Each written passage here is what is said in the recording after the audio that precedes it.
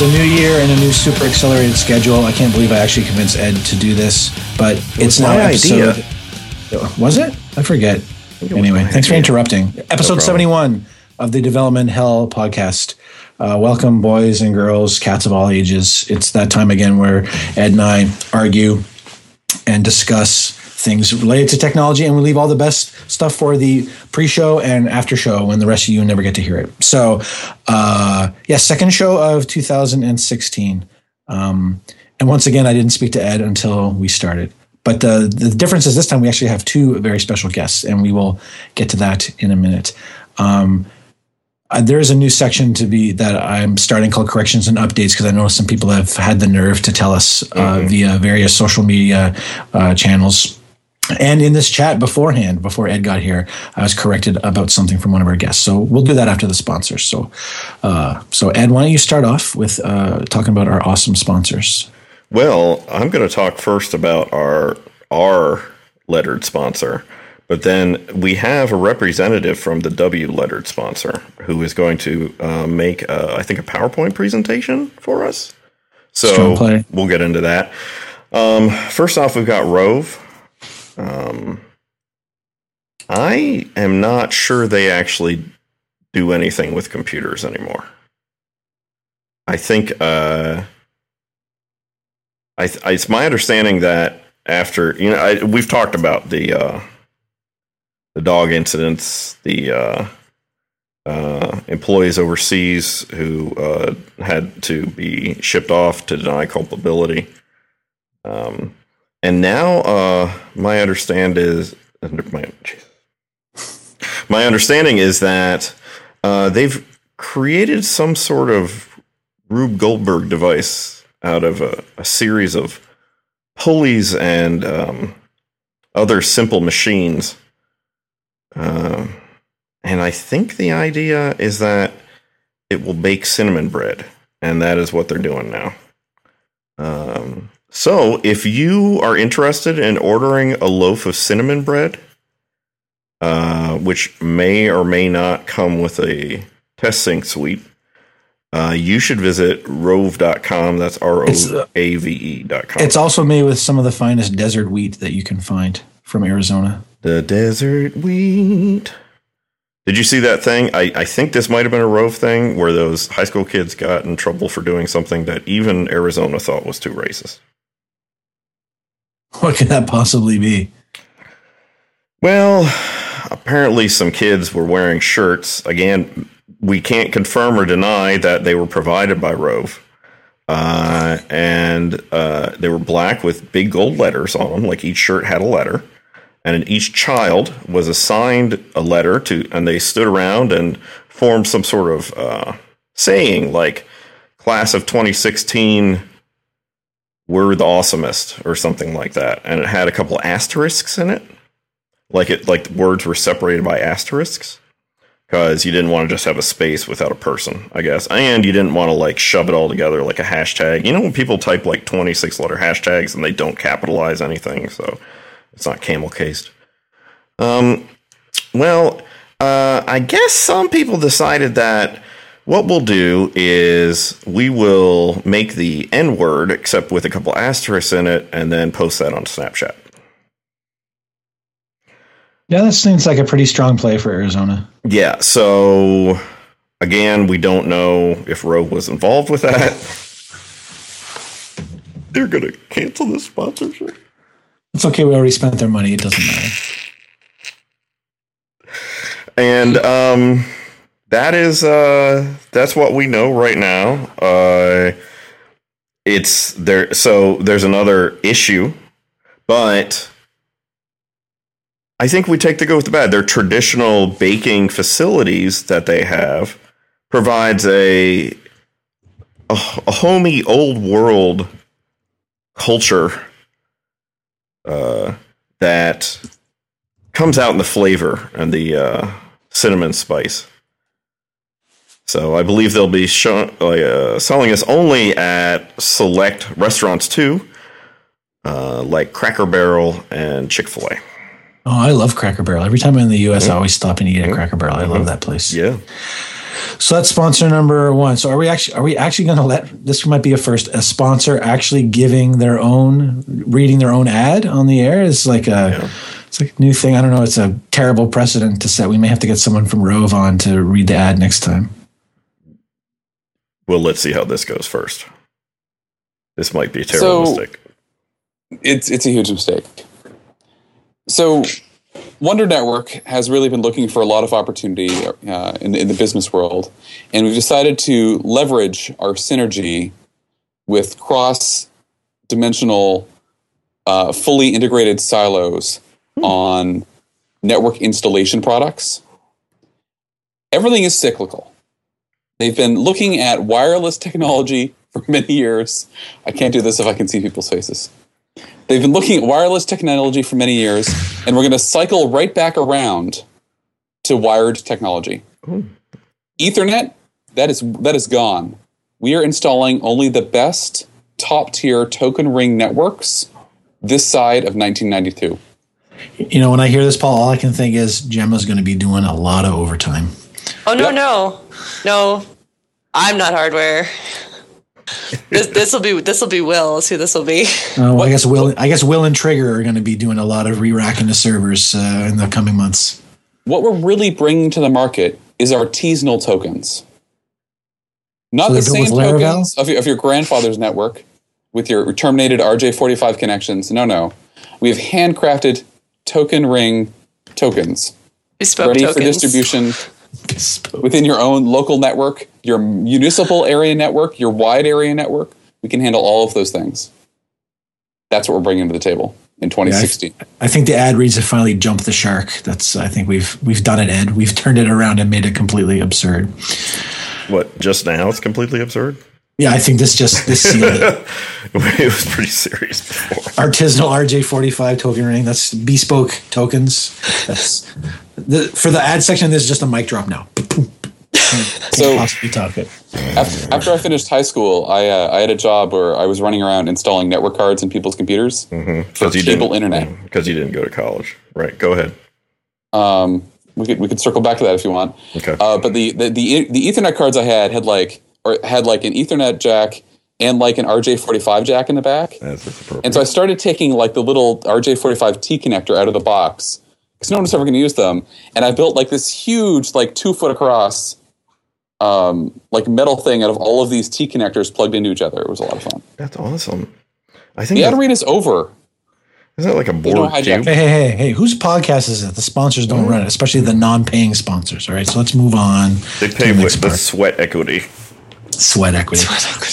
All right, so before we go on, we have a new section known as Chris is wrong, and we'll say why. Okay. So, because almost it's always me being corrected, because Ed is careful not to say things that are wrong. I end up inevitably being the one that says all the wrong things because I don't care and I don't search and I don't research. You throw yourself on that grenade for me. So 2 things were brought to my attention. The first thing was that my impression of the French legal system from last week apparently is incorrect. They don't have guilty until proven innocent, but I was told that they don't do the American favorite of the perp walk.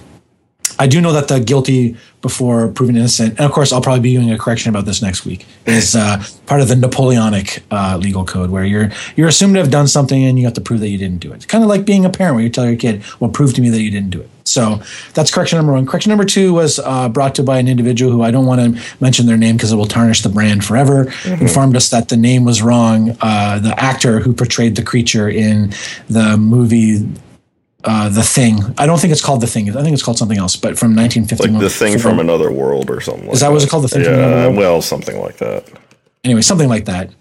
Yes, it was not Matt Dillon from Gunsmoke. It was James Arness. So with those corrections out of the way, we can talk about our 2 awesome guests. As you have guessed, they are both key contributors to Wonder's networks.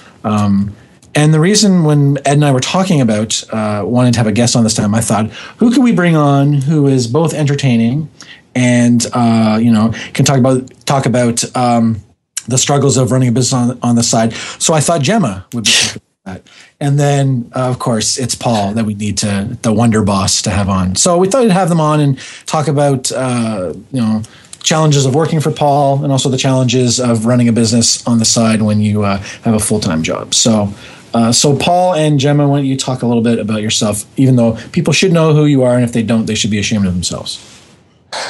Tell one of them to go first, Chris. All right, Gemma, you go first, since you're the one I wanted on first. That's appropriate. Okay. I'm Gemma. I used to be a classical violinist, and now I'm a software engineer. And I work for WonderProxy. I'm the Wonder Minion. I do back-end software development in PHP and Go. And yeah, that's me. And people can't see this, but she has an awesome new haircut. Thank you very much. I also like my haircut myself. Appreciate that. So later on, when you're wondering about what happened to the haircut, you just go back and listen to this episode and get a nice warm, fuzzy feeling about the time when you had a really awesome haircut. Yeah. I recently saw Gemma at Ski PHP, which we may or may not talk about later. And when she had those space tights on, I thought she struck a cool 1970s David Bowie vibe. Oh my gosh! I wasn't even going for that, and you're totally right. With the thank you. Yeah, shit. Why can't I think of his name? Not Spiders from Mars. Oh, Ziggy Stardust. He had kind of a Ziggy Stardust vibe, and I really liked that. Thank you. You're welcome. I'm glad that was a positive thing. I've meant it to be, but of course. Absolutely. I love that those space leggings are like my favorite piece of clothing right now. So Anyway. All right, now Paul can talk about who he is and why he's here. So this is Paul. Glad to be here. Thank you very much. So I am one of the co-founders of WonderProxy, Gemma's employer. I like to say friend-ployer. Which wasn't really a phrase, I think, until I started using it. That's sort of how I like to approach the issue. It works about as well as Principal. Yeah, when I'm not doing that, I'm also a full-time employee of Stripe, and all opinions here are my own. Stripe has a much larger legal department than WonderProxy does. Yeah, so Larry Ullman's the only one likely to listen to this anyway, so I wouldn't worry about it. That's a fair point. Larry's a great guy. I love Larry. I do. I'm also a fan of Larry. He's working on the next edition of his book. Which book? Yeah, what's the Visual Quick Start Guide? Framework, that one? No, the Visual Quick Start Guide for PHPs. Oh, that's cool. Visual Quick Start Guide. What makes it visual? Pictures. I know it's a series, but what, I think it uses pictures. So I'm actually also the tech editor, but I don't have a good answer for that question. All right, well, moving on then. Good job, buddy. So Paul, tell us the story of how Wonders Networks and WonderProxy and where's it at, and wonderful stories about servers being smuggled into Peru via diplomatic bag. Tell us how Wonder Network got going, how it all started. Sure. I know a little bit about it, but yeah. I'm sure the audience has no idea. I don't want to bore everyone, but I'll try to give you a quick version. So a number of years ago, I worked for a company that was making graphically intensive content management systems targeted at the adult market. And I had a coworker there. His name was Nick. He was a good guy and occasionally gave me a ride home from work. But Nick had a problem. It was his job to make sure the website was working correctly for people around the world. If you were in the right country, you were getting billed in the right currency, using the right credit card provider, all that kind of fun stuff. But sometimes Nick couldn't give me a ride home because he had to stay late at work because he had no really good way of testing this. I chatted up this problem with a couple other people. We hashed around the idea of, if you just bought a VPS server in London and Russia and Spain and Australia and cover a couple different areas, install a proxy software on them, then everything would be great. So I did that. Bought a bunch of those, set them up, and they were the first customer within a month or two. And so we've grown from that initial 8 servers to just over 200 servers around the world right now, on every continent except Antarctica, as was discussed in an earlier episode, I believe. And since we've got all these servers around the world, we try to make use of them any way we can. So we launched Where's It Up, which has a nice API to let you ping servers and do HTTP GET requests and DNS trace routes and all kinds of other fun stuff. About a year or two ago, we had enough money to hire somebody full-time. And I was thinking, this would be pretty cool. I could quit my job and just work on WonderProxy full-time. And I thought about it a little bit more, and I realized just how lazy I would be. Like, for zero additional effort on my part, I could get a full-time salary, and I could just view myself as, like, the bad guy in that South Park episode with World of Warcraft. Where, like, I would just sit around all day playing video games, you know, just with headset on. I'd probably have to be in, like, 3 guilds, because, like, just one of them wouldn't be intense enough for me. Like, just nothing but video games all the time. And I wouldn't learn anything new. Except stuff about video games. I wouldn't get any better at anything I was doing. So instead, I decided to hire somebody whose programming skill I respected, who I felt could help carry our code in a good direction and a nice, reliable direction. And at the same time, go out and get a job somewhere where I could continue learning new things and get paid for doing that. And so that was the decision I made and the direction we took. And thus, Gemma became the first Wonder Minion. I'm hurt you never called me, Paul. Didn't even bother. You were probably on your book tour, man. My book tour.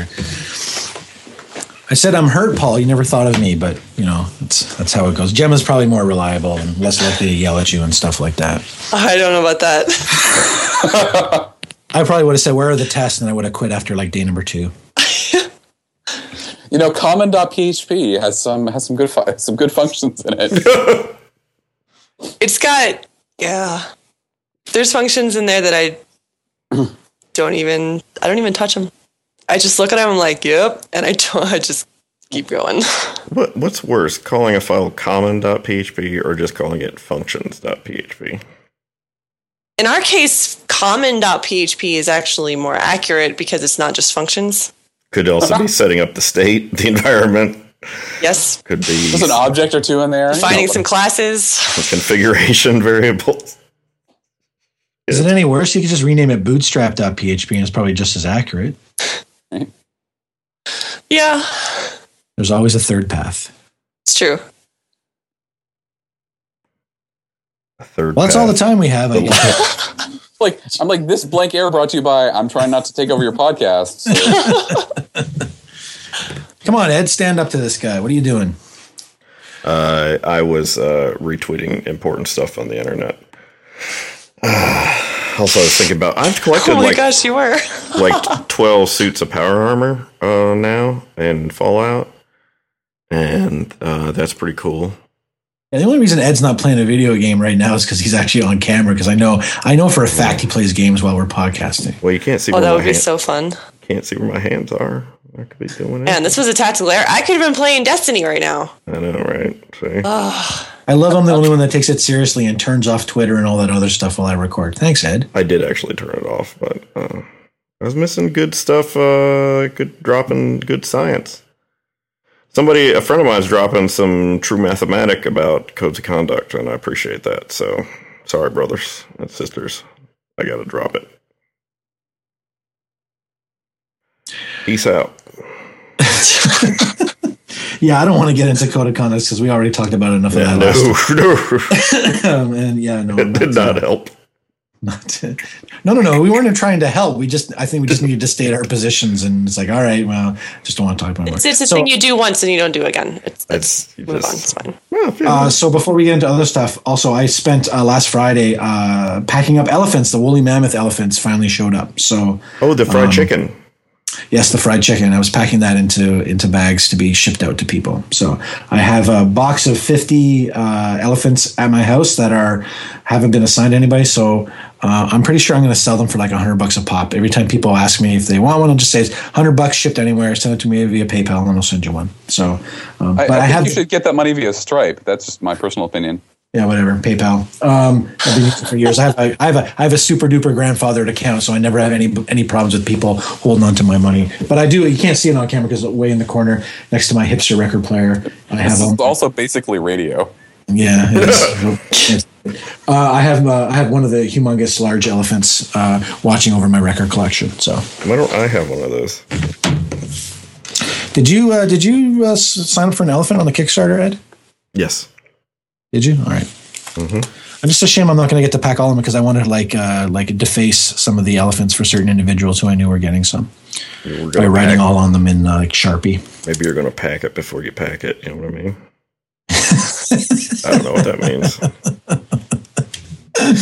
All right. So, no, I lost my train of thought. No, that's kind of interesting, Paul, that you looked at it and you said, I could just sit here and play video games all day long and just do whatever it takes just to keep, and then, then occasionally divert my attention away from my triple guild multi-boxing runs to just fix something because I'm getting a 404 or an angry customer called me for the 10th time, so I should finally do something about it. That's kind of interesting because I've often tried to figure out a way to set up where my side stuff becomes the main stuff. And I often wonder if the similar thoughts have crossed my mind where all that freedom without the, not pressure, but the steady pace of stuff that needs to get done. I think if I was just doing my own stuff, I would eventually slack off and would be doing similar types of things, just screwing around. And then like one day a week, all right, I guess I better finally do some of this important stuff and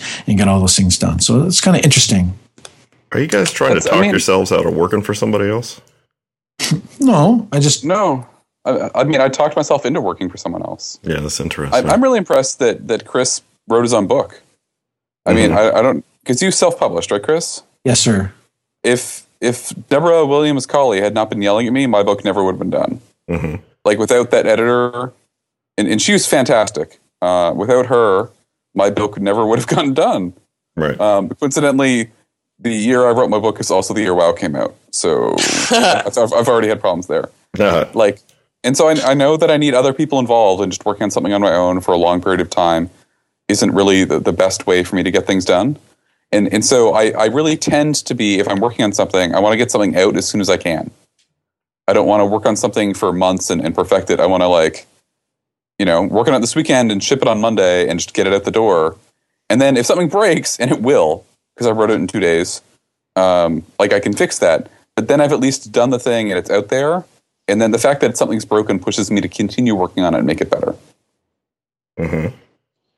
I mean, I didn't have much of a problem summoning the specific amount of discipline to write a book. I didn't find that very difficult. Mainly because when I decided I want to start doing this sort of things, I realized that the key to doing these things was going to be not so much knowing tons about the topic, that kind of goes with it when you do all the research, but about time management and just saying, okay, start planning things. And that bled over into getting my entire life better organized, where I'm very much calendar driven. I set aside time to do everything. My calendar is I put in when I'm doing the podcast, I put in when I'm going to work on the book. I put in sometimes even when things got really hectic, I started putting in time where I'm going to watch TV from 9 until I pass out whenever at midnight. So, I never had a problem because I'm working on book number 4 right now. So for me, it was never a big problem because it was time driven. I had some built-in deadlines. I always start in the fall.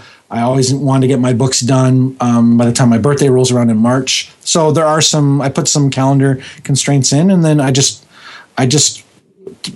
work on it until it's done. And I'm kind of like you, Paul. I don't like to take the thing and try to make it perfect. It's I get it out there. I reread it a bunch of times, see if it makes sense, and then out it goes. And that sort of approach to writing books has worked out quite well for me. So, but yeah, a part of it too is also learning to understand what you're good at and what you're not good at. And clearly, Paul, you've realized without some pressure and a drive to like a continual, almost like a conveyor belt of things for you to do.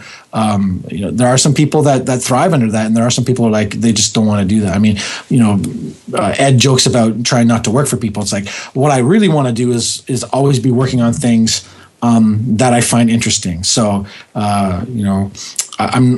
I often wonder if my only job was writing books and creating videos and doing training, how long it would be until I would be maybe I should start doing something else a couple days a week. And then before I know it, I'm back to the scenario where I am now, where it's 4 days a week working for somebody else and then 1 day a week working on my own stuff. That balance has worked out, I think, really well for me since I switched to that plan.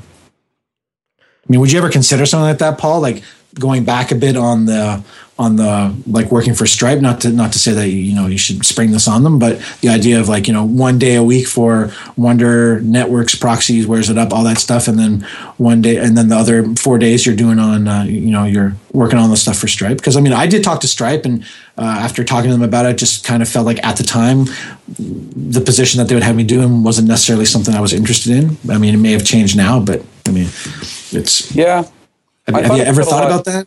I thought about it a lot a couple jobs ago, where I was working for an employer that had like flexible, like you could do 4 days a week, you could do like 4 9-hour days or whatever, and have Fridays off, and like they had like all of that work-life balance, flexible schedule stuff. And I was thinking about it, like maybe I'll drop down to 80 or 60% time, do some stuff there. But I think another aspect of that was the work wasn't super engaging. And so I had the mental capacity at the end of the day, at the end of the week, to spend time on Wonder Proxy. But the stuff I'm doing with Stripe right now is interesting enough to me that I don't know that would be a good schedule for me, like doing 4 days a week and then just sort of leaving the rest of my team working on the same stuff that other day. So I don't know if it would work super well for me, and I'm not sure if it would fly for them, but though I haven't tried at all. I think it'll probably be an all or nothing split down the road at some point. All or nothing. What do you think though that this opportunity to do you think that it let you be more picky about what you decide to do and the environments you would be able to go into, or you felt like you wanted to go into? Like you were a little less like, oh, I really need to find a job, as opposed to, hey, I want to find a job that is satisfying and pushes me, but I don't need it. I haven't had a long stretch of unemployment. A couple jobs ago, I told them I was quitting as soon as I found another job, and then worked there for like another month while I found a job. Which was apparently a technique that worked out for me. And then I got hired away from FreshBooks to go work at Stripe. Mm-hmm. So there wasn't like a period where I was just unemployed and had that opportunity. I feel like I don't know. I'm sort of mountain climbing that way. I've always got my hand on one before I move on to something else. Mm-hmm. Yeah, I'm the same way. I've never just out and out rage quit a job without something else lined up. Mainly because my wife insists that I do things that way. Otherwise, who knows? I may have had several long stretches of unemployment just out of sheer stubbornness, out of curiosity. Are you leaving? No, I'm just moving in my. Yeah, I'm gonna go all the way back. Sounds like you're leaving. No, I'm not leaving. Oh, all right then. If you say so. I just fidget all the time, so I'm always moving in my chair. Sorry. I know the office manager doesn't like to sit in my lap because I fidget too much, and he gets comfortable, and then he has to leave because he doesn't like me constantly moving around. Yeah, why don't you just chill the shit out, dude? I can't. I'm not wired that way. I'm always twitchy. So, how's all that worked out for you there, Paul? I think it's worked out pretty well. The folks at Stripe are super nice. I have to learn Ruby, which has been a little bit of ups and downs. Like for a while, I'm like, wow, this stuff's awesome. And then, somebody's like, hey, you should look into like what monkey patching is. I was like, why did you do this? This was a horrible idea. Yes. What happens here changes depending on which order the files were called. What is going on? And then other stuff is cool.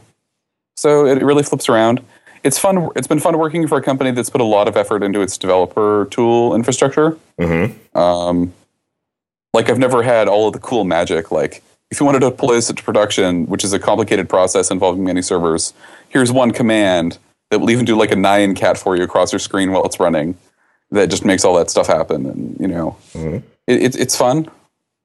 And I like working for companies whose business model I understand. Yes, that's helpful. You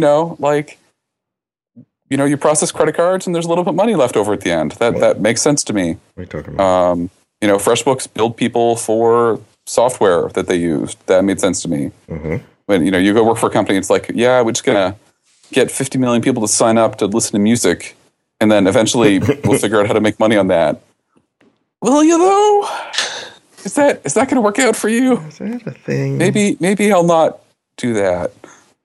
No, I don't try to think too much about how Mozilla makes their money because too many uncomfortable questions, I think. Do you want me to tell you how they make their money?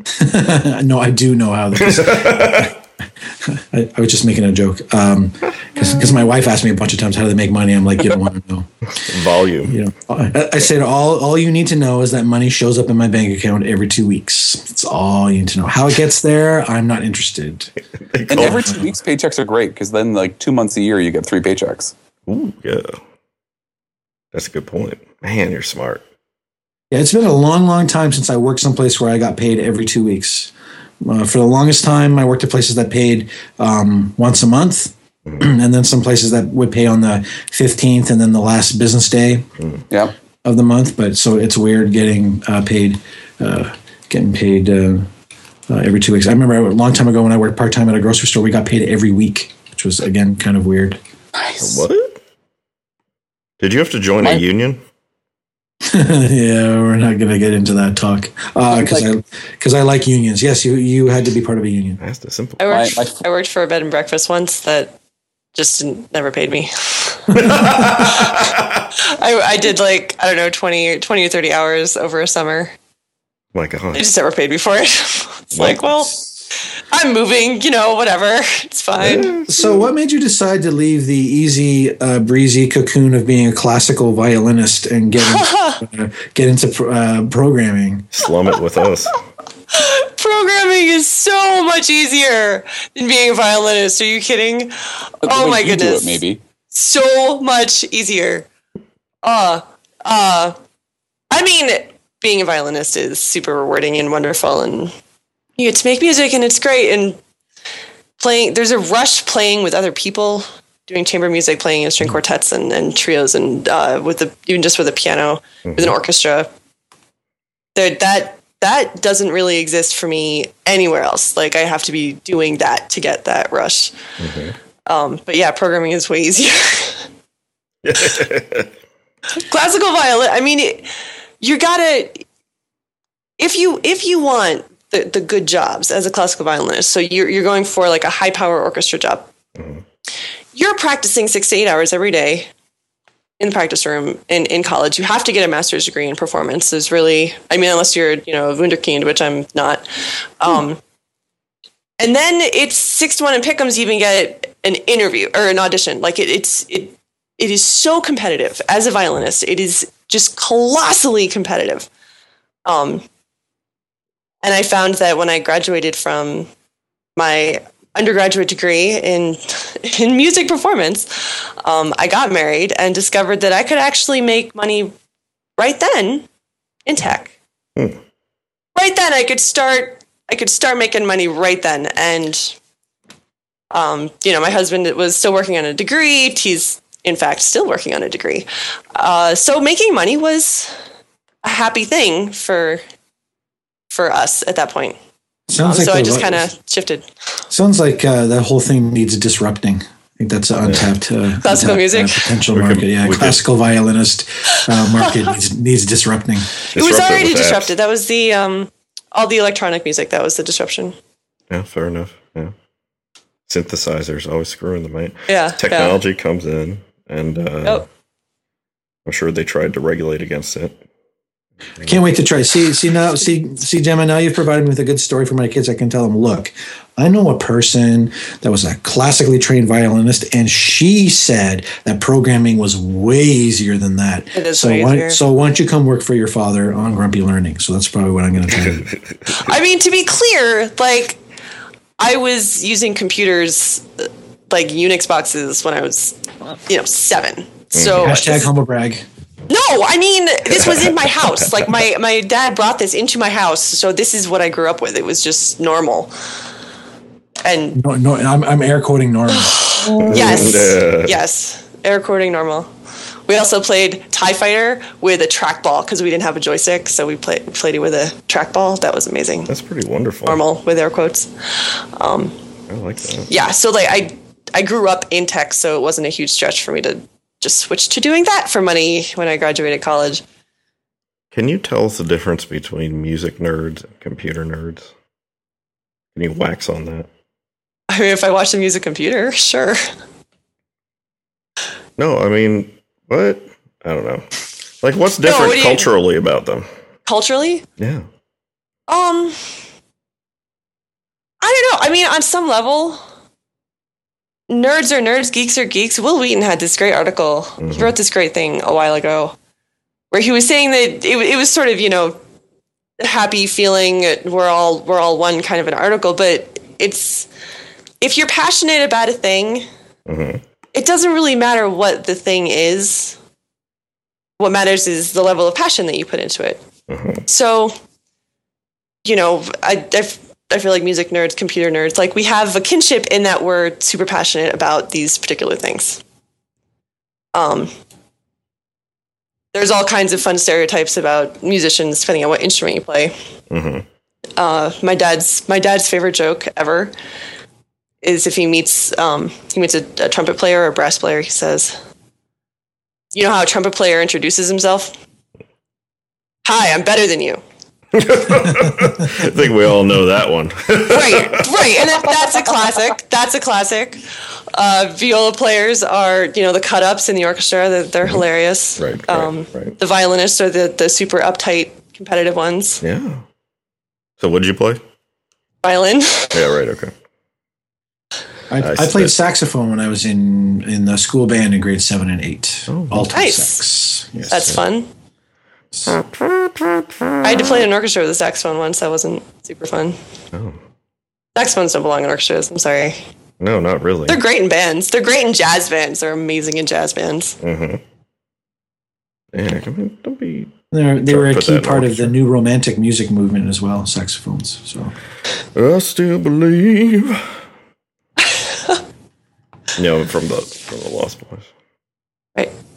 Everybody knows. No, I was like... You said new romantic, so I'm like, okay, so, like Spandau Ballet. 19th century. Right. Oh, yeah. Oh, no, not that kind. The old new romantics. The original new romantics. The original new... all right, what's the next thing on the docket? Oh, yes, the battle between shipping it and making it great. So Paul did kind of mention this a bit, and we were talking about this in the pregame show about Paul, hopefully jokingly, suggesting that he would hack together something on the weekend, and then say, "I want to deploy it late on Sunday," but instead he would acquiesce to allowing Gemma to check out the code to see if it's to see if it's ready to go. So this is the battle between shipping and making it great, and I think this is also one of the problems I have with startup culture, where startup culture is totally fixated on winning the shipping side of the argument and almost never on the making it great, because they always say, well, we'll go back and fix it later. And probably, 999 times out of 1,000, there is no later, and someone discovers their idea will never make any money, and they've blown through a bunch of other people's pension money, and the startup goes belly up. So I want to have a bit of a discussion about this. What? Why is pension money in an early stage startup? Venture capital. That's the money. That's pension funds. The pensioners made poor decisions on maybe the 3% of their overall fund that was going into high risk activities. There you go. Are you trying to ruin my story, Paul? Mm-hmm. Yes. I think Paul's breaking up. You may have to drop him from the call. Yep. I think I'm hosting. He's getting all staticky. I can't hear you. I think you muted yourself. So I muted myself. You talked about a bunch of things there. I think I'll let Gemma confirm my overall programming tendency. Oh, yeah, he wasn't joking. Yeah, you said, Chris, hopefully joking. No. Nope. No, that's pretty much, that's the way it goes. So, which actually is kind of, it's good and bad. It's good and bad, okay? Paul's emphasis on shipping means we definitely get stuff out the door faster than we would if it was just me. Absolutely. It also means that I often start with a really clear idea of exactly what Paul's trying to do with this particular feature that he wants to ship. So I can just take what he's done and, move it around or rewrite it entirely, whatever, and then ship something with tests and with, some level of design and whatever. And we get the same level of functionality as what he was going for originally. So in that way, it can be kind of helpful. It's like Paul does the prototype and then hands it to me. But if Gemma wasn't looking, I'd be fine with shipping it. Yes, but Gemma's looking. So sometimes you go on vacation. It's great. I still look when I'm on vacation. I log into Prod like seriously 1 or 2 times a day when I'm on vacation, just to make sure that everything's in the repo, and it's not just like uncommitted changes that happened at some point. It's good. I think it's really good for startups, especially, to trend towards just shipping something quickly, because there's a lot of things you don't know. You don't know. You probably didn't spend 6 months on customer research. Maybe nobody wants that feature. And so you can hack up something quickly and say you'll get back to it, and then no one ever uses it, so you can just delete it after spending 2 days of effort rather than 2 weeks. No, I was going to say, actually, Paul, that I think it'd be an interesting discussion about, there are definitely times in the life cycle of a business or whatever startup where, yes, you need to ship and get this thing working and try to prove to people that, yes, the idea has merit, because it's the idea of momentum, and you build on this thing works, and then this thing works, and this other thing works, and then you're able to prove that this thing you're trying to do actually has some viability, and then you're able to kind of apply the brakes a little bit, then go back and say, look at the things like, what technical debt did we actually introduce? The feature we know kind of works half-assedly, but now that it's a key part of our infrastructure, maybe we should actually try to tackle this again in a way armed with the knowledge of when we built the prototype initially, the prototype became the production version, but now we need to go back and fix it because the realities of our situation have changed. I mean, believe me, I'm a big believer in shipping. I don't sit there forever. I'm twiddling my thumbs when I'm writing code as well. I want to get it done, get it out the door. I just prefer to have tests with things rather than just write it late and then ship it when nobody's looking. That's just the way my brain got wired after getting burned too early, and that's how I learned all the testing stuff. My brain always says, no, you have to prove this thing works before we want to put it up into production. So, I mean, I am not opposed to shipping. I'm not opposed to getting your prototype out there and validating that your idea works. Because I agree, Paul, it's way better to spend 2 days on something rather than 2 weeks. Because I talk about this with testing stuff too. Often all these bugs that get introduced when you've chosen to not go with the path of testing, there's real lost opportunity costs on top of everything else. You could be building something new, instead you're back fixing bugs that you probably could have found if you had a bit more rigorous procedure around testing your things before they go up into production. That's probably true. I think one of the things that I think runs into that, though, is that if you don't have a good infrastructure already in place for establishing that stuff, I think that can be hard. And maybe it's just a matter of having expertise in how to go about testing different scenarios and stuff like that. And it is the case that, well, Gemma, you talked about this in the talk that you gave at Ski PHP, that the upfront cost that they found in the studies that were done in doing test-driven development included quote me if I'm wrong, but around 20%, or tell me if I'm wrong, 20% more time spent up front doing that kind of stuff. If Gemma referred to the same study that I'm thinking of, that I've referred to it was the Microsoft Microsoft IBM T81. Yeah, it's like 20 to 15 to 35. Yeah, 50 or 20 to 40 is a number I saw another time too. But I did find that actual paper the other day because I actually wanted to cite it. But yeah, and it's like 15. They're saying like 15 to 35% more time up front, right? And the end result was 40 to 90%. Fewer bugs making it into production. So I said, if you like to manipulate stats to your favor, you just tell people, well, if you give us an extra day a week to make sure we have tests, we'll have 90% fewer bugs. Yeah, which is pretty valid. I wonder if there's any difference in terms of Again, I'm just throwing in some additional variables that you might have in that. Is that I can't recall the different things that got covered in that study, but one of the things that I don't think it was a web startup. You know what I mean? Nope, definitely not. And it was code that was like, we're writing code that will exist for the next 10 years. Yeah. Like if I recall, it was this, right? Yeah, and the projects they were doing, it was a kernel driver or some sort of an operating system driver. It was Visual Studio, MSDN, and I can't remember the last one. Chris, do you remember the last one? No, I don't because to be honest, I don't think it actually matters what the projects were, because this was more just like a comparison of two teams given the same problem to solve. Mm-hmm.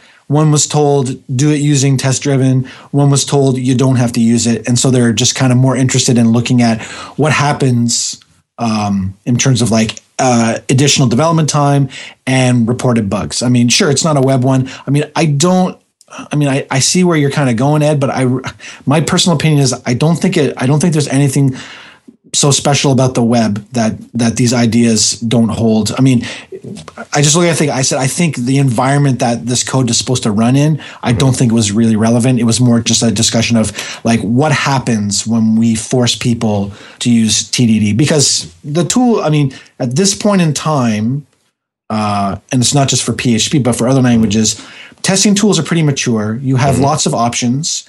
So it's not like testing in one language is way more difficult than in another. All the tools are there. The techniques are roughly the same with a few kind of weird idiosyncratic things. I mean, the Ruby folks love to use their monkey patching as part of their testing to avoid having to do test doubles. But the stuff is still kind of there. It's yes, all the tools are kind of mature. There's plenty of information on how to go about integrating test-driven development into your workflow if that's something you want to do. So, but that study is awesome. I cite it all the time because it's a good thing to show people that yes, there is actual proof. People have done studies to try to quantify the benefits so that you can evaluate, not so much just so you could say, look, you should always do TDD, but more like you can show people, here's the trade-offs. You're, as Gemma said in her talk, and I've said this too, a lot about it, the testing stuff is you're moving the time and cost around to fix bugs. With TDD, you're trying to move all that time for the debugging to the front, to the first parts of when you're developing something. And hopefully the cost of fixing those bugs will be cheapest when it's the developer working on it, instead of when everyone panics because you've pushed something into production and nothing works. I mean, I know all of us have worked at places where, where the shit hit the fan when there was a production bug and there's 100 people running around trying to fix this thing when it could have taken 2 developers 2 hours of sitting down and reasoning through if they had actually decided to test things and have checklists and be more rigorous about stuff. So I mean, I've gotten way less dogmatic about the testing stuff over time, and I'm trying to just more generalize, you're moving around when you're doing this debugging work, and you're trying to move it to the part of the process where it's likely to be the cheapest to fix the problem. Because production bugs, they can range anywhere from 10 times a developer's salary for that amount of time. They could be a catastrophic bug that destroys your company because somebody pushes something up into production and it drops and deletes your master database. I mean, I'm sure people have done stuff like that. Paul's laughing because he's probably done something like that. But yeah, so WonderProxy had interesting relationship with the where clause before, in the early days. But, early days. Yeah, early days. Early days. Not now. WonderProxy actually launched without a way to charge people for their second month of service. But I've read that. Actually, see, that is a hardcore shipping right there. Yeah, that is hardcore. We also that could make sense though in certain circumstances. You're I don't know if we're going to be around next month, so let's just launch this thing. And if we have to, we'll figure out how to. We have enough time. We'll figure out how to bill people. I didn't figure it out till month 4, but we also, something that I think testing might have caught early was there's a bug when if your account was somebody signed up for an account and then it was a fraudulent PayPal transaction. So PayPal just took the money back 2 days later. But there was an issue where they signed up for a team account or a corporate account so they could make sub-users on their account, and they were deactivated but the sub-users they could create in their account, which they still had privilege to do, started off as active. It's like, man, this guy's a scammer. Did we forget to turn this one off? And we go deactivate it. And like go look like the next day, and there's like another active account in here. Like, what's going on?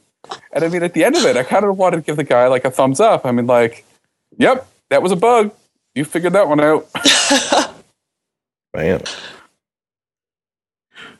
So I think we derailed a little bit. So keep going with your thought there, Ed. You were saying, because before we kind of derailed it. Totally derailed me. I don't know enough, because it's not like I've bounced around from place to place and could say, oh, well, we did this and it was like that, and we did this, it was like that, and so that would be, that would change how I view that stuff. I guess I do find that. I think that you kind of find it easier to cut corners, especially in areas where testing it would be a more difficult thing to do. Like if I'm writing a library with a bunch of self-contained stuff, that's an easier kind of thing to test. If it starts involving, say, external systems that you have to mock or something like that, or have test doubles for it, or things like that, whatever the words are that you want me to use for that kind of stuff, that could be a little bit harder. And then that goes all the way down to like test UI testing, right? If I click this button, does this happen? And do I automate that? And I think that can be really complex to do. Is it impossible? No, but it does get really hard when you're sort of like, we really need to launch this feature, and maybe I could just click the buttons a couple times and make sure that it works, as far as I can tell, and then maybe save myself like 3 days of figuring out Selenium WebDriver. You know what I mean? And it's like, I think that I wonder if part of it is that if you are already a person who's very experienced with doing testing in lots of different scenarios, you can go in and do that. But I don't want to underestimate how challenging it can be for people who maybe don't have as much expertise in that. I would say I'm one of those. I can write tests for some kinds of things, but then I run into stuff where I'm like, boy, I don't even know exactly what I should be doing here. And maybe it turns out that I've written my code in such a way that it's going to be a big pain in the ass to test it. And I was like, oh shit, I didn't even know that. And then, there's definitely some tough stuff there. And I think it will always be a challenge for getting folks who have come into languages with more shallow learning curves, like, say, PHP does have. And it's easy to do something productive with PHP really quickly. But having them go in and have a really rich understanding of testing and the need for testing, and the argument for testing, and that could be a lot of work. Chris, I don't think you should underestimate how much knowledge you have of this stuff. That's why people use Expert. You know what I mean? Because you have a huge amount from expertise, totally and it doesn't mean that it should. Like when we're doing stuff at Graph Story, like we're building, like, not things we do for clients, but we're building some of our internal stuff. A lot of times it's kind of like, fuck, we should really write some tests for this stuff. Like, we really ought to do that. But you know what? We really need to ship this thing too, because otherwise it's like kind of broken right now, or this doesn't really work, and we got to ship this stuff out. And, and so there's tension there, and that can be tough when it's kind of like, no, man, we really got to get this done, or like, there's a lot hanging up there when everything's kind of tighter, and you're like, just trying to ship as fast as you can so that you can make some people happy, so that maybe they'll give you the money so you can keep operating for the next 6 months and keep growing. You know what I mean? So, I totally get that. But I think there's a misconception that you're talking about, Ed. Mm-hmm. Of course, I understand, as someone that sits down and has to figure out how to teach people about testing, there's a ridiculous amount of stuff that you need to know. So some of the fun stuff I've been trying to do is break that knowledge down and start looking at those things. But even stuff as simple as, you remember when we had Brian Moon on? Yeah. Mm-hmm. Back near the beginning. So Brian had an epiphany where he realized that he actually was doing a bunch of testing. He was just doing it differently. Right. And that he had lots of, he was paying attention to log files, and they had other things that were monitoring stuff. So they kind of knew this is what the system is supposed to look like. And then when the log files and monitoring systems were telling them a different story, they clearly had a problem. Mm-hmm. So for them, that was their testing system. They had a baseline of expected behavior, and when things deviated, they knew. So I often tell some people getting involved in testing, I mean, you're right, Ed, there's always this pressure, right? Got to ship this thing, got to get this done. Client wants this feature. Client's not going to pay us till we get this feature. So from a business perspective, it's got to get done. But there's ways that you can test stuff. It doesn't always have to be automated code. It could be something as simple as you say, okay, here are the things that are critical for the application. If it means that we have to manually test them before we give the thumbs up, if it's like these are 5 manual tests that we run, then that's great. Just make sure you do those things. Get into the habit of doing the same things every time you're going to push. Check these 5 things. If you have a website, check the logins work. If you're doing stuff with credit card payments, make sure people's credit cards are charged correctly. Whatever, find out the things for your application that are critical. Those things always have to work. And if it means that somebody manually tests all those things, then they manually test it. And at some point, you'll be able to justify the often ridiculous amount of work you will need to automate those things. Not every test needs to be automated, right? Really, I don't believe that you need everything to be 100% automated, because in many cases there is simply no proper return on the time you've poured into writing some Selenium WebDriver test to click on a bunch of buttons, and you put sleeps in and you're trying to see if the DOM has changed, the class is now highlighted, like all that stuff. Right. I've done all those things, and they're such a waste of time because the tools are terrible to use for these things. They're slow, they're brittle, and they just don't. When they can't. The idea should be if a human can test it faster than the computer can, then the computer shouldn't be doing it. Unit tests are an example of where a computer should be doing it, because a computer can run a well-designed unit test in seconds, iterate through thousands of tests, and verify that all your code is still behaving the way that it's supposed to. Spending all this time writing automated UI tests, the tools just aren't there. One of these days, someone's going to come up with a method that's better. I've seen a few hints of people are trying different approaches. I've talked about the thing where the guy who does a lot of work with ClojureScript figured out a way to test UIs without needing a browser within ClojureScript because of its immutability and because of some unique properties of Facebook's React JavaScript framework library, or whatever you want to call it. But the bottom line is you should be testing stuff. If it means you're manually testing it, then manually test it. But just the worst thing is telling yourself that because of speed, because you need to get things done, there's no time to test. Maybe there's no time to write automated tests, but you're really fooling yourself. And I don't mean to pick on Paul, but you're really fooling yourself if you think you can just whip something together and push it up into production with 100% confidence without having at least some other external party having checked things. Okay, so, I mean, how big is your software? Do you have 100 million people coming to it today? Then yeah, you probably want 100% confidence. Do you have 400 active customers, most of whom don't bother coming to your website that often? Then you don't need 100% confidence.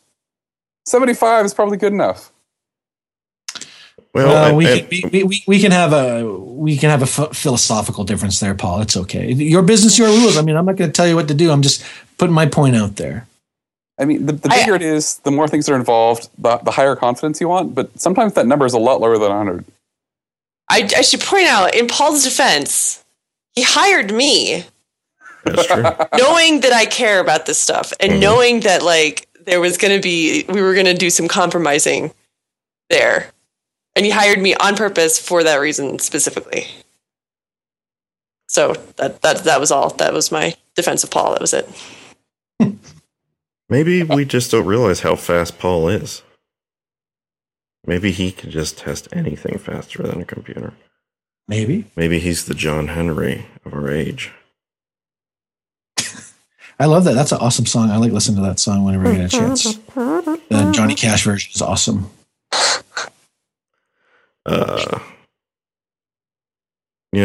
Steel is kind of based on John Henry. Yeah, I figured that when I saw when the initial comics came out. Did you watch that movie? No, I have not watched that movie. That's a good Some movie. great segues. It's a great movie. Should watch it. No, I get Paul's point. Do you need 100% confidence all the time? No, of course not. You have a feature that almost nobody's going to use, then maybe you just push it. But I think my big point though, Paul, is there's a difference between understanding the required level of confidence and just always treating every release the same. Like people, you kind of get my point. Like you can look at it and say, okay, I think this thing is very important, so I need lots of confidence, but this other thing, not so much. The problem is that when that not so much level of confidence becomes the standard one, right? When people treat every release like, it doesn't really matter whether it works or not. Because for every application, no matter how few people are using them, there are changes that are critical and changes that aren't. So the problem is that when you treat every change as very casual, then one of these days, your very casual attitude about it will cause a humongous problem. And that's the type of kind of thinking I want people to start doing as well. Thinking about, okay, you can't write a bunch of tests, your code coverage sucks, that's fine. Those things all take time. Retrofitting in tests to an existing legacy code base that doesn't have them is a huge amount of work. Usually not worth the required effort to get it up to 100% because it's just not going to happen. Gemma has a really good talk on how to approach that, actually. I think Chris also has a couple of good talks on the topic. But just like I don't want to argue with Paul. That's kind of not my point. I'm just we saying do want you to argue with Paul. That's the point. All right, well, the problem is I don't really want to like argue with people that I like. I prefer to argue with strangers on Twitter because for me it's much more satisfying than arguing with people that I actually want to talk to when I see them. So, but Paul makes a good point. It's 100% confidence, not always needed, but the trick is learning for your particular application and not lying to yourself about the stuff that's important, because people tell themselves ridiculous lies about what they need to do as just part of their development process, about stuff that they think is important that isn't really important when you look at the needs of the business of whatever thing this application is supporting. And I've always told people, lying to yourself about the work that you do as a programmer is probably the worst thing that you can do, because you're lulling yourself into a false sense of satisfaction. People want to work on shit. False? What do you mean false sense of satisfaction? It's immensely satisfying. Don't even talk to me. Just if people would stop worrying about wanting to save the world and instead understand the ridiculous amounts of money that are to be made to be solving simple problems like telling people how their websites look from other jurisdictions, I think the world would be a much better place. You look at what Stripe does. That's a legitimate thing, helping to make online transactions as easy as possible. To me, that's way more better than about 999,000 other startups I hear about that are just finding ways to cash out and buy themselves a nice car before someone figures out that their idea is worthless. Sort of an interesting observation I'd make about Stripe is I've heard, and I'm going to get a lot of flack at work about this, but I've heard people talking about, people who do PR, talking about one of the things that they try to do is they try to like present the CEO of the company as a thought leader in the industry.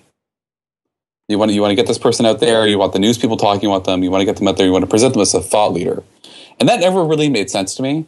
And then I started hearing Patrick talk about what's going on in Stripe and what's going on the internet and what's going on in the financial industry.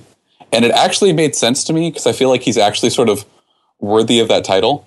If you actually have the opportunity to hear him talk about what's going on, what Stripe's doing, or even where he sees things going, I think he's really worth listening to. And he's not at all involved in my compensation decisions, so I'm not trying to butter up the ball for that or anything. It's just he's listening to him talk about what's going on in like credit cards and the internet and moving money around is, I think, really interesting. Hey, I want to step back to something. What ball's getting buttered? No balls. I'm sorry. Is it the front ball or the back ball, Paul? Yeah. Or does it depend on your perspective? That one, sure. Or which way you're holding Whichever one gets me out of this conversation the fastest. Is there? I don't want to talk about Stripe and balls in the same. Was that a phrase that your pastor used? What, Ed? What are you doing? What? We were talking about churches in the fronts and back. No. Like, I'm just asking a question. Inappropriate and shouldn't be discussed. But I liked Justin Carmony's stories about I think he did his mission work in a Spanish-speaking country, and that one of the people who was along with him who didn't grasp all the colloquialisms of the language got up in front of the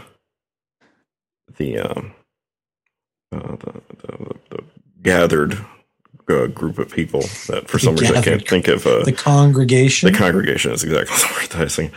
Got in front of the congregation, and you went to like a Jesuit school, didn't you? No, I did not go to a Jesuit school. I went to you mean for high school? I went to a multi-denominational Christian school. For high school, and but I was raised Catholic, and lots of guilt. She said, oh, fuck. And she said that she thought she was saying she was embarrassed, and it was the bishop's fault. But she said that she was very pregnant, and it was the bishop's fault. Nice. Justin also told me a good story about when he was flying on a plane, and there was a Latino couple sitting next to them, and they were talking dirty to each other in Spanish. And after about like 90 minutes, he said, I don't know any other way to tell this to you, but I'm understanding every single word that you're saying because I speak Spanish. And you can imagine how non-confrontational Justin was about it. But I get a chuckle about that because he was. Well, and you also have to keep in mind how unbelievably white Justin is. Incredibly white. Yes. Yeah, that's the true. last person that you would expect I think to you'd pick up every word of. You would not think that he knows Spanish, but When I lived in Quebec, I was in an elevator at some point with one of my friends, and like there's a couple other random people in the elevator, and it was like trying to express my French, and I was really excited about something, and so I was trying to say that to one of my friends. And sort of, I used the wrong excited, and it was like sexually excited. Like in the elevator with my friend and like 3 strangers and maybe their kid or something. Oh my word. And that's when you made the decision to move back to Ontario? Yeah, not look back. I'm going to start doing that every time I want to say I'm excited. I'm going to say people I'm aroused. You're aroused? Yeah. I'm very aroused by this. Yeah, this is the only language I know, but I just feel like I'm going to intentionally screw it up. I kind of do that anyway, actually. So, it's like when you know the rules, you know how to break them, man. It's basically what Chris was saying about testing. Yeah, you just need to know the rules, and then you know when to break them. Skitty scat. Yeah, I can't wait to tell people, you don't really have to test. It's okay. You know what? I would be very interested. Money shows up in my bank account every 2 weeks, whether you write tests or not. So I'm totally cool with that. I would be very interested in something that was like doing a testing in a high pressure environment or startup environment or things like that. I think that is a thing where people see the where the need for testing or the desire for testing gets eroded away. And I think it would be really useful for people to have some guidance on things to do and things that they can kind of set aside. And that would be something that maybe you should do. Yeah, so I'm going to take 5% off the top of the book stuff from that. Something that can be very valuable is if you're going to start making riskier decisions, is trying to reduce the cost of switching back. So if you're not going to write unit tests, you're just going to like throw crap up on the code, having a process to roll back to your previous version, or doing blue-green deployments, or having a load balancer in front of things so you can move traffic away from the affected server if you do find a higher error rate. Blue-green? Like rather than investing in your testing, investing in an infrastructure that allows your customers to find those bugs for you and then get them off those bugs again pretty quickly. Can help make that work for you. I'm going to start twitching in a second. I'll suggest all these things. Feature flags are also very good for that as well. If you get into the habit in your code, wrapping new experimental stuff in feature flags, and hopefully, again, it makes good sense. Reduce your your surface exposure to the bugs by making sure I'm going to start twitching, Chris. Instead of a what's that? No, I'm going to start twitching. No, just Paul will start writing everything with feature flags. It's okay. Oh my gosh! Don't do it, Paul. Don't do it. Whatever. Oh my gosh! I worked for 6 years in the postal mailing industry. I was working in C. Oh boy. C89, like not C99, not C++, and CC that nobody uses anymore. And we were writing automation software for really huge companies, household names that needed to mail millions of pieces every month, millions of like bills and junk mail and all that kind of stuff. I helped them. You're welcome. And we would do feature flags. Like this was early in my software development career. I was a junior member of this team. I didn't have a lot of say in a lot of things. So the way that they would work on new stuff was to put, compiler, like preprocessor defines around features that they didn't want to release yet. It was a nightmare. It was a nightmare. Well, they were just doing it wrong. No. I don't think they were doing it wrong. If feature flags are good enough for Facebook, they're good enough for everybody. I guess you're right. What are you going to do? Facebook had to write a whole new PHP interpreter because of Facebook. Right. We should ask Sarah. Was it because of the overhead of all the feature flags you guys had to create HHVM? I think good thing she already sent me an HHVM t-shirt. Otherwise, I'm not going to get one now if I ask her that question. No, don't ask for no. The history of HHVM has been really interesting, and like the different different step that's gone through over time to get to where it is now, I think is really cool. Like the original monolithic compile all of your PHP into one C server that also has a built-in web server. Like the original one was kind of an interesting approach, and they've moved a long ways along from there. That sounds like an awesome idea. I want to go back to that. It's like you got everything in one thing. You just stick it up there on your server. Right. Basically, they made Docker before Docker. So it was a huge executable. Like all of their codes together turned into a large file. Mm-hmm. And so they installed BitTorrent on all of their servers to get it to move around faster. That's cool. Wasn't there was a web framework. Falcon? Like Falcon with PH? Yes. Yeah, that was the same kind of compile all of your code down into one executable and deploy that. No, I don't think that's the case. No, Falcon is with where it's an extension.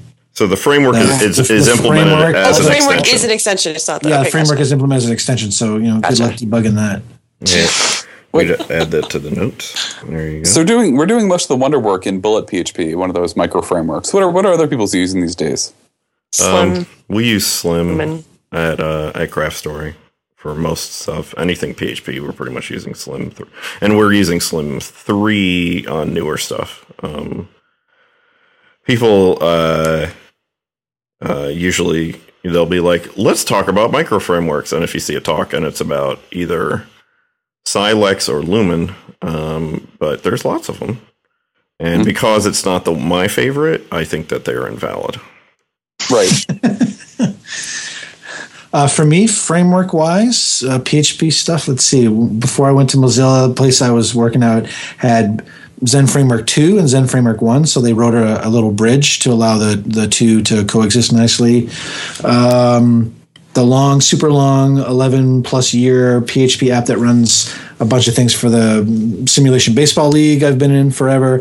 That's a Cake 3 app now. And shout out to Mark Story for writing the awesome 2 to 3 upgrader that made things go super, super smooth. For me personally, actually, I think the next PHP project I want to fool around with, to segue a little bit, I want to use Slim, but someone who I know who's been on the show, you remember Jim Gay, the guy who did the book about the alternate Ruby and Rails setup? That was interesting and incomprehensible. Yes. Mm-hmm. Yeah, well, he'd been tweeting some stuff about this thing called Trailblazer, which is kind of like an alternate architecture for Rails that groups things a little bit differently, still uses all the Rails stuff, but just organizes it in a way that a lot of people say makes more sense. So I want to take a look at the Trailblazer ideas and apply them to Slim, where it's not so much about model view controller and stuff.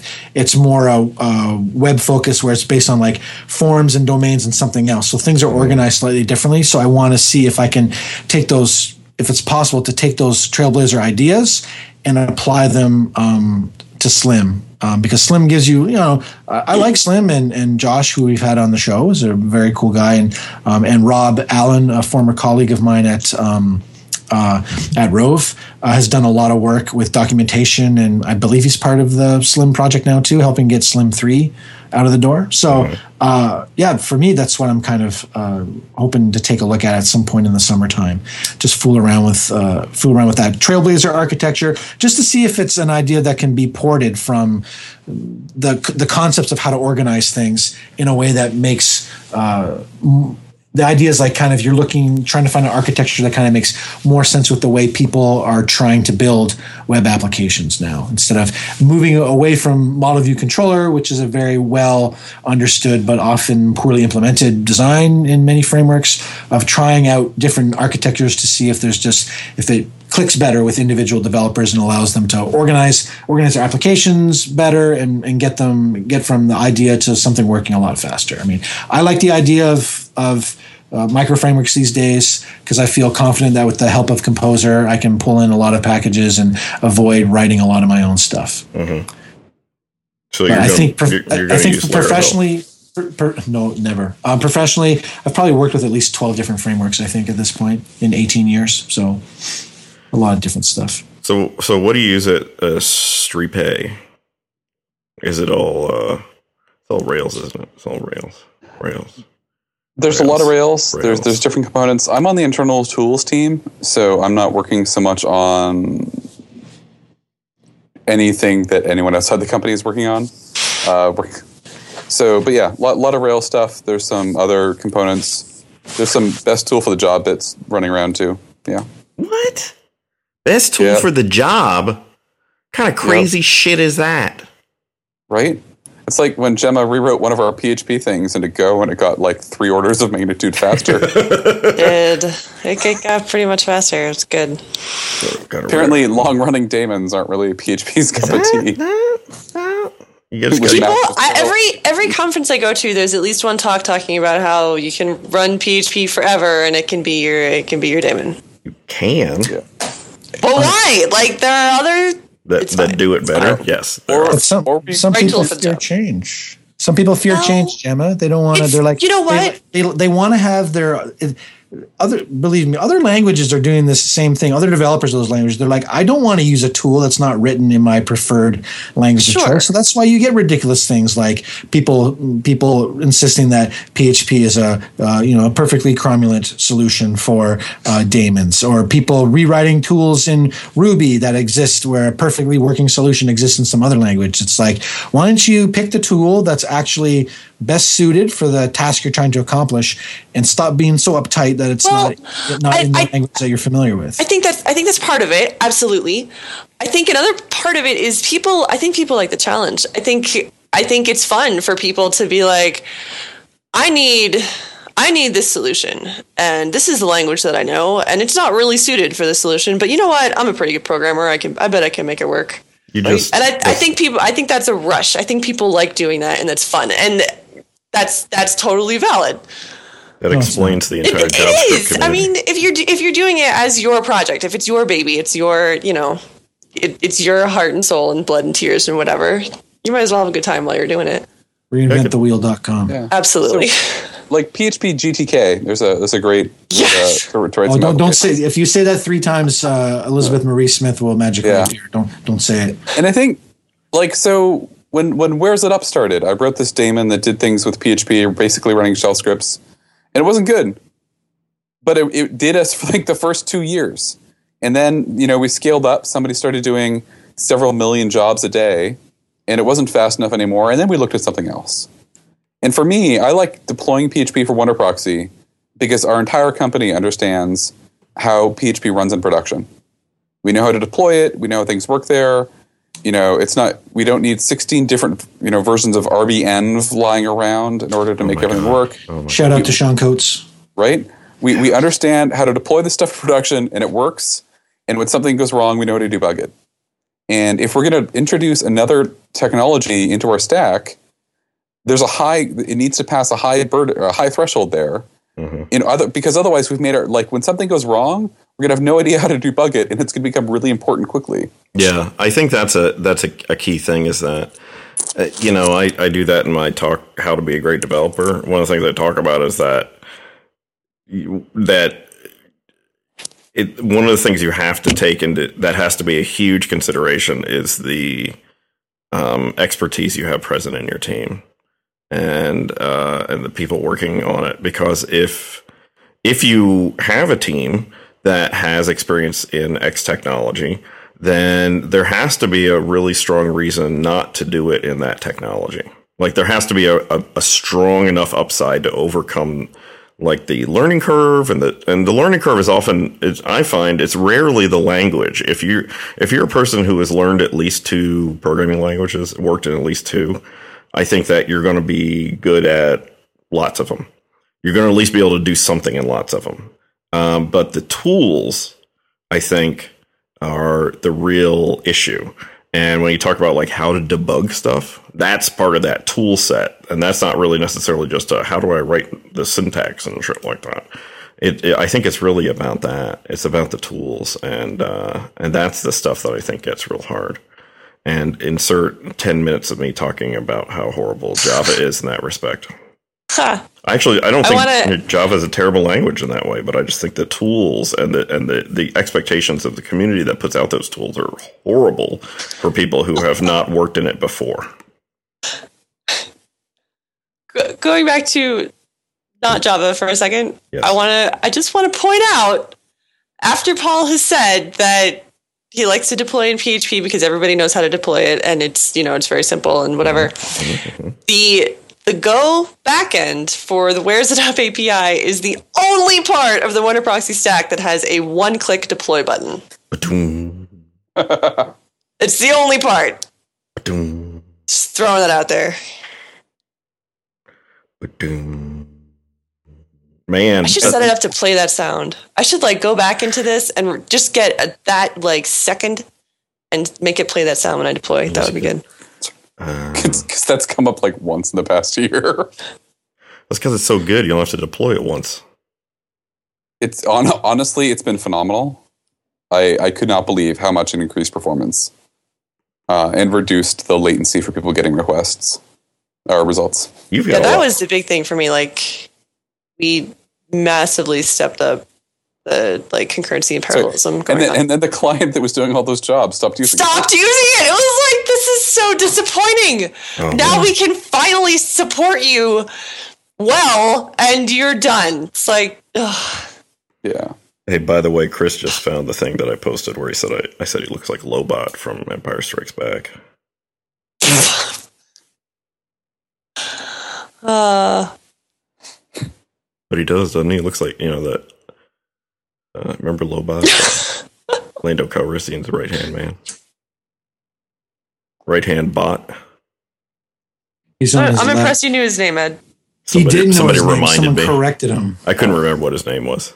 Oh, well, I'm less impressed then. I know. I should have looked it up. I'm impressed with people that managed to follow Ed on Twitter. Yeah, I know you can't because you can't handle it. You're probably too fucking worried about deploying stuff fast. I can't handle walls of tweets. When people tweet more than 3 times in a row. Yeah, well, Ben Ramsey's about to have a sad time in my Twitter following here. I'm dropping science on people, man. You better be listening to something. But I guess half my problem is I don't follow enough people. So even if you tweet 6 times with the course of 5 hours, that may be the only thing I stream. Well, you should follow a bunch more people. It's not my fault. You prefer the USA Today version of Twitter. Oh boy! Fighting words. Even I had to look up from my phone to grimace about that one. That was pretty cool. Weren't you one bragging about how you closed your other apps because you're going to take this seriously? Yeah, but then Ed's complaining about Java again, so I opened up Twitter. Well, he meant computer apps, not on his phone. He still checks his phone a lot. So it's a cool story. I have 8808 followers right now, by the way. So that's important. And I have 9,300, so you're falling way behind. I'm way behind. Man, I was happy I broke 600 last week. You guys are just... Well, I love each and every one of my followers. Maybe you should have a series of year-long meltdowns the way I have, and eventually build up a following. I'll actually try to skip that. Yeah, it's probably for the best. I appreciate the advice. Yeah, maybe. I just look at Ed's meltdowns and see if we have future podcast material. That's all. Yeah. Well, I feel like we got one. We didn't get to it, but our terrible client/supervisor stories. But I'm tired. We've been doing this for almost an hour and a half, so get a little late. But Paul already hijacked this podcast enough. I don't want to give him more time to talk. This guy. Stuff. Can you tell us, as a developer who's worked a lot with PHP, Gemma, can you tell us what it's like working with Go? Imagine we don't have a background in, say, C like you do. Just pretend to not be yourself and tell us what it's like. Yeah, see, this is hard. Actually, I have a very hard time describing this stuff to people at a ground zero level because imagine we're idiots. No, not idiot. Just like I know. Oh my gosh. Because I've been doing it so long. You know. Imagine Ed's an idiot and I know what I'm doing. Oh my goodness. Tell us about Go. Oh my gosh. I really like Go. I like Go a lot. I like how it does error handling. A lot of people whine about the error handling. I find it because it doesn't use exceptions. There's no exceptions. Instead of exceptions, it has this really very flexible sort of error type. And you can return multiple values from functions in Go. So what you end up doing is returning the value you actually want and an error. And you check the error, and if there's an error there, you handle it, or you return it back, pass it back up to the caller, and then you keep going with whatever the value was. And it makes it very easy to read as you're going down. There's no unexpected and I'm leaving the flow right now because this function might have thrown an exception and I didn't check. And I'm not putting in a try catch to check for it. So maybe it'll throw an exception and maybe it won't. I have no idea. With Go, it's very, very clear. This is what's going to happen in the code. I also like how they have interfaces set up. And I had an interesting conversation with Davey Shafik. I think it was Davey Shafik about this at Ski PHP, where he was so annoyed that with Go interfaces, it's not a contract necessarily. It sort of is, but you don't have to declare that you're fulfilling the contract. All you have to do is implement the methods that are defined in the interface. And if you implement those methods, you fulfill the interface and you can use that type anywhere you would have used the interface, which makes it, I don't know. I find writing code that way very, very flexible. Because if I decide that, I want to use this cool library function over here, but it needs this random method, well, I'll just implement that method, and then bam, now I'm good.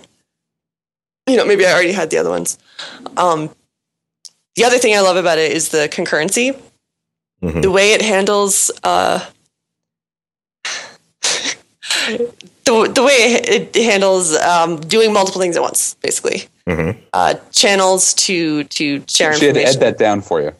What? No, I didn't. I just add that down. Look it. Could you add that down for me? So I was trying to find a better way to say it, and I couldn't find one, so I basically repeated myself. It was very embarrassing. Thank you for pointing that out, Paul. Appreciate it. The way they've implemented it in Go is extremely easy to understand. As a coder coming from other languages that have implemented, oh my gosh, coming from other languages that have much bigger things, have threads and all, to make sure you have all of the waits and starts and subclasses of threads, and I remember it being a mess in every language that I've had to do it in. It's been not fun. As a programmer, it's always been okay, I have to have the documentation open in one tab because I need to make sure that I don't forget a step in this, sequence of things I have to do to get a thread going. It's super annoying. With Go, it's not. It's easy and it's intuitive. I find it intuitive anyway. So I think that's sounds like a big appeal. I mean, concurrency is a big issue with modern web development, I'd say. So yeah, absolutely. So Gemma, what made you decide on Go? Is that you just wanted to try using it? Did you evaluate other server-side compiled languages that are cool with concurrency? See, the cool with concurrency qualifier there disqualifies a lot of languages because it's harder to do. I was trying to the languages that the co-founders of WonderProxy are comfortable and familiar with are like PHP and shell scripting and Java, and now Ruby with because Paul is Stripified, so Ruby. Stripe. What? Yes, Stripe. They're going to be a sponsor. Oh, excellent.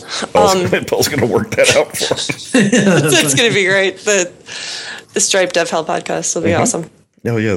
Hey, if they give us the money, that's fine. They can have the name of it, too. They have the naming rights. Go has a reputation for being easy to learn. I like that. And fairly easy to read.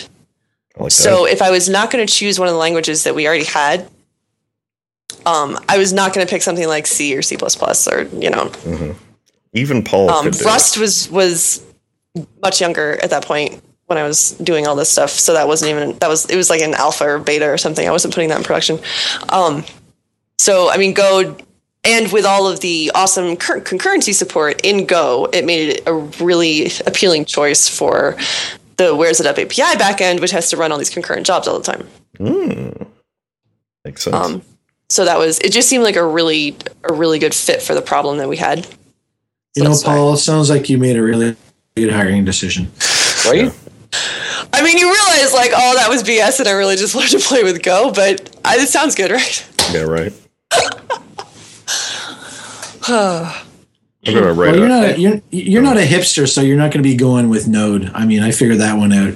She snuck Node in somewhere when we weren't looking. More Did I? Nope. What's the blog in? Oh yeah, the WonderProxy blog is running the Ghost engine. Like, right? You want to make things harder. I looked away for a minute, and there was no. This is totally true. All right, I take back what I said. You need to fire her tomorrow. No, but it's so pretty. Go look at it. It's so pretty. So you blog.wonderproxy.com. No. You chose because the template? wonderproxy.com/blog. Sorry. Why does pretty matter? It's CSS and HTML. The back end is irrelevant. It's pretty to work with. Yeah. It makes me feel happy. Yeah, because we've written all those blog posts. Will's written one. No, he hasn't. He has. Will has a blog post up there. You don't even know. Yep. Too busy at your high and mighty job. Whoa, we owe Will $50. Oh, man. Yep. Look at that. I just said, wait, what? Is that the going rate for blog posts on here? You need freelancers? Because it's not like Ed's going to be missing a paycheck soon. So I can write a lot of blog posts for you. We're actually working on some content marketing right now. We're looking for instructions on how to use proxy servers programmatically in different ways. That sounds uncomfortable. So I wouldn't mind getting some help on some of that stuff. How about graph databases? Do you need some help with learning how to use those? Because we can help you with that. No. We should use a graph database for the ping table. Yeah, because we've got no way of just handling that information at all. And Wiltse keeps trying to delete it. Yes. We have this. You were talking about this in your last one. The ping, the wondernetwork.com/pings or something, I think. Wouldn't you like to help us or have us help you? And by that, help us. And by that, help Ed, because I have nothing to do with that dumpster fire startup he's with.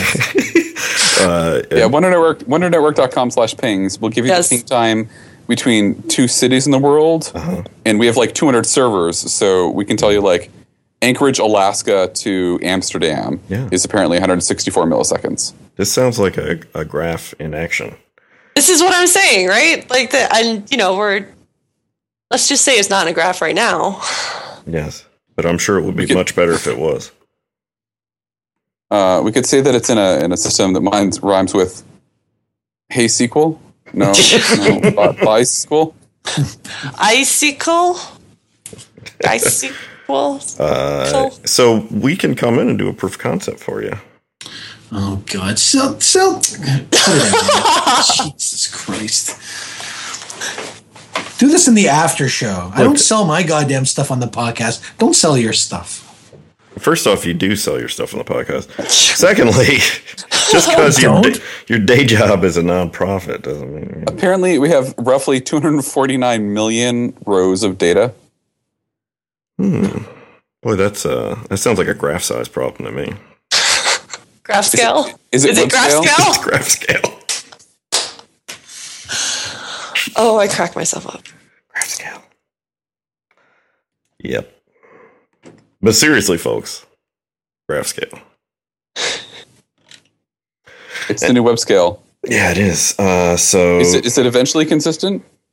No, it is. It is always consistent. It is ACID compliant. There's no way ACID compliant is web scale. I know, it's strange, isn't it? It's just not fast enough. How's that even possible? Nobody tell Oracle. I hope Oracle buys us. Anyway, that seems like a good time. Maybe we should talk about our sponsors one more time. What do you think, Chris? Yeah, sure. Talk about Graph Story too. Okay. Well, Graph Story is your graph buddy. So when you think to yourself, maybe I should get a graph database for this, that's what we help you with. We can help you with hosting and managing graph databases for you, and we can also help you with professional services, building proof of concepts or full applications driven by graph databases. Graph Story. What's your story? Jesus Christ. Yeah. I normally mute myself during the ad read. I'm sorry. My audio is just fine, guys. And then we got Rove.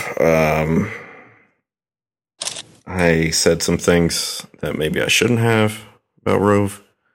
But their cinnamon bread is excellent.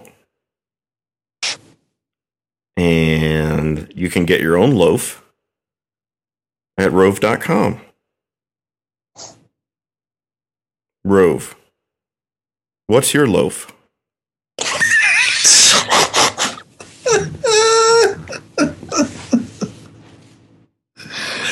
Can I get that in a sticker? Yeah, that's going up on Sticker Mule right about now. I'll tell Gary Hawken, he'll get right on it. Yeah. Rove, what's your loaf? And finally, as always, we are very, very thankful to Paul and now Gemma for stopping Paul's self-destructive tendencies with the code base, for providing us with the bandwidth so the 10 people that are in IRC can follow along and listen, and they can hear the stream. So thank you very much I know we butcher all the ad reads, but Paul, thank you very much for being such a super long-time supporter of the podcast. We really do appreciate it. Not a problem. We're happy to help out. Cool. So this has been another exciting episode of the Development Hell Podcast, episode number 71. I want to thank Paul Reinheimer and Gemma. See, I always want to say Ansible because I know that's not actually her last name. So we'll just call her Gemma. Thank you, Gemma and Paul, for coming on to the podcast. Hey, we don't want to leak information out. There's crazy people listening to the show. You'll get just having your Twitter thing in our notes will be bad enough to it'll probably boost your Twitter followers past Ed by when the episode comes out. Oh yeah, definitely. So you'll be able to find this episode along with our scintillating notes about it on our website at devhell.info. Every single episode is up there, along with Ed usually writes a really good title and finds a very appropriate and usually safe for work graphic to go along with it. You can also listen to us via iTunes. If you do listen via iTunes, please rate it so we can pretend to care. You can find us on Twitter at dev_hell. I finally am able to tweet again because Ed told me what the password was. You can find Ed on Twitter as Funkatron with the U. You can find me as Grumpy Programmer without the U. Thanks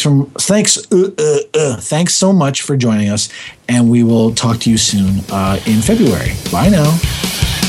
Good night, Internet.